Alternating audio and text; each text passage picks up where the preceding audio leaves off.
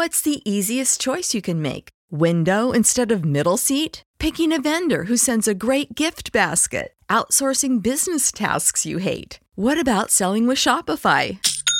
Whether you're selling a little or a lot, Shopify helps you do your thing, however you cha-ching. Shopify is the global commerce platform that helps you sell at every stage of your business. From the launch your online shop stage to the first real-life store stage, all the way to the did we just hit a million orders stage. Shopify's there to help you grow. Whether you're selling scented soap or offering outdoor outfits, Shopify helps you sell. Wherever and whatever you're selling, Shopify's got you covered. Sign up for a $1 per month trial period at shopify.com/try. Go to shopify.com/try now to grow your business, no matter what stage you're in. Shopify.com/try.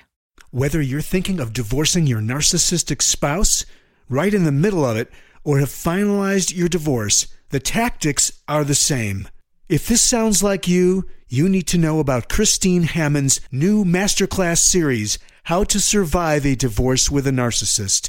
In this 4-hour video series, Christine Hammond introduces the toxic tactics that narcissists use to abuse, humiliate, and manipulate you, and teaches you exactly how to recognize these tactics and navigate through them with mastery and confidence. How to Survive a Divorce with a Narcissist is a deep dive, a masterclass that'll show you how narcissists use tactics like bait and switch, scare tactics, roller coaster ride, and child's play. It's How to Survive a Divorce with a Narcissist, a 4-hour recorded video masterclass with Christine Hammond. For more information or to purchase today, just go to growwithchristine.com/narcissism.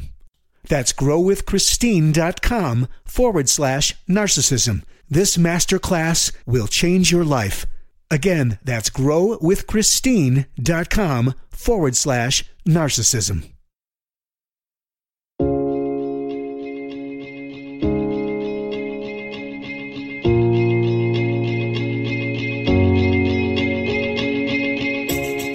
This is Understanding Today's Narcissist.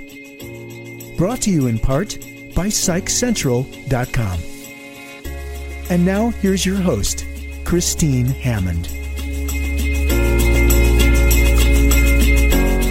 Today we're going to talk about who is the most narcissistic generation. Well, that could be up for debate. Now, back in the day, like baby boomers were touted as being fairly narcissistic, and then my generation, the generation of nothing, which was known as Generation X, was also touted as being fairly narcissistic. Enter millennials. So now millennials are getting a bad rap. It's just their due turn, and it just comes and goes. Every generation before you thinking that the one below you is not good enough or not as good as the previous generation.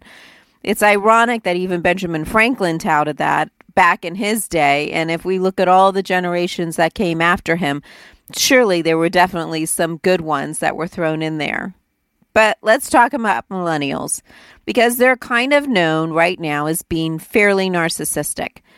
Yet, how did this happen? Well, there was an overindulgence of attention, there was a lot of special treatment for nothing, and an excessive emotional tolerance that parents gave their kids. And instead of it resulting in a more productive generation, which is what they were hoping for, it resulted in a more apathetic one. So it's a toss-up as to who's more confused about this process. Is it millennials because the world doesn't work the way that they envisioned it should or was told that it should, or other generations because they just don't understand how millennials think? How in the world did this happen? Well, some research has suggested that the lack of severe economic downturn during childhood is to blame. Another hypothesis points fingers at parents who reinforce the idea that their child was so special that they didn't have to adhere to the standards of society, school, rules, whatever it was. And yet others still believe that society is responsible because every child received an award, even when they came in last place. So whatever the cause of this, The traits of narcissism seem to apply to this generation. Of course, we're speaking in very general terms here. Yet, despite the similarities, millennials are not your typical grandiose or covert narcissists. So they're not the two main types that we actually talk about. Rather, they seem to have just traits of narcissism without the full-blown disorder of narcissism. So it is important to note that not every millennial has these narcissistic traits. The purpose of this article is to highlight how the traits of narcissism manifest within the generation and not to blanketly diagnose all of them as such. So here are the symptoms of narcissism rewritten as millennial traits. The first one, a grandiose sense of self-importance. Remember, that's the trait of a narcissist. This is what it looks like for the millennial generation. So this sometimes can manifest in an attitude that millennials don't have to work hard to prove themselves, such as working at low-paying jobs before expecting to rise to the top. Instead, they believe that they can achieve anything without having accomplished even a basic hurdle. And the result is that they don't even try sometimes. Next trait, fantasies of unlimited success. This may be a consequence of substituting video game fantasy, social media status, or media idolatry for harsh reality. In the gaming and media world, there are unlimited possibilities of achievement. But real life takes into account talent, determination, motivation, persistence, environment, and timing. Millennials sometimes prefer the fantasy over reality. So that's how fantasies of unlimited success manifest with millennials. The next is believes that they are special. It's not unusual for a millennial to tote their non-judgmental attitude as evidence of how they are set apart from other generations, particularly mine, and therefore are special. Ironically, by stating that other generations are judgmental, they are actually making a judgment. But this argument is frequently lost on them, and I dare say if you try to give it to them, you'll get tossed back a whole bunch of other stuff from them. So that's the concept that they actually believe that they are special and different from all the other generations. Next, needs excessive admiration. It's really shocking how millennials expect praise for normal responsibilities of adulthood. This is known by millennials as adulting, a term I never heard of before until this generation came around. And adulting includes paying bills, signing up for medical insurance, signing up for car insurance, and cooking basic meals. Instead of viewing this as a customary part of being adult, many of them expect admiration for these standard adulting practices. That's the needs excessive admiration. Next, sense of entitlement. Since there is an attitude amongst millennials that the ultimate goal in life is to maintain a constant state of happiness, it is as if they believe that they deserve to be happy all the time and should not be made to do activities that don't bring happiness. Some tout the unhappiness of their parents as an example of what they don't want to be as they age. That's their sense of entitlement. Exploitive of others. While millennials are excellent at not taking advantage of each other, they seem to have no difficulty in taking advantage of their parents. Some don't leave home until their 30s, others need financial assistance long into adulthood, and still others expect their parents to bail them out of problems.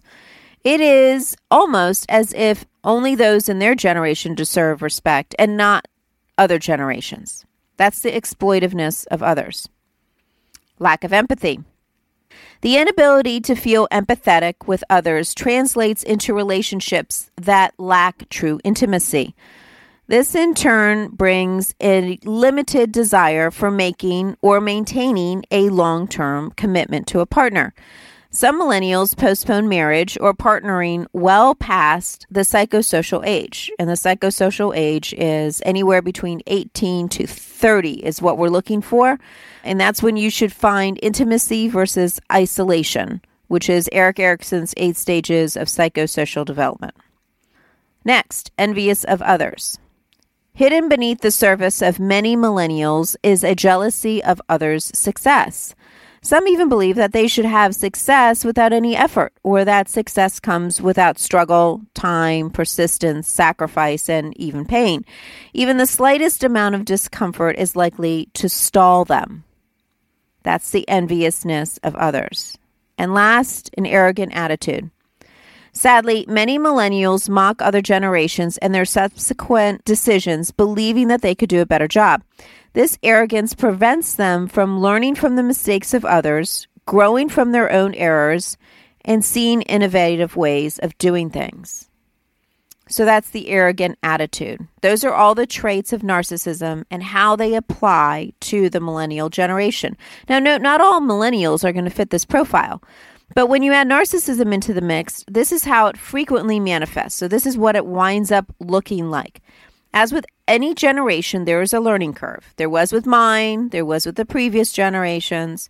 And hopefully they, like my generation, saw the error of our ways, corrected it, and were able to make a more positive impact going forward.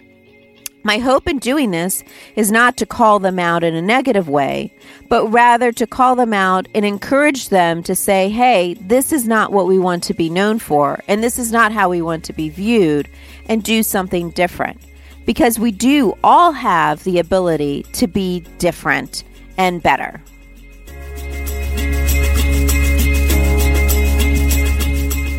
Thanks for listening to Understanding Today's Narcissist with Christine Hammond. Brought to you in part by PsychCentral.com. For more information, visit GrowWithChristine.com.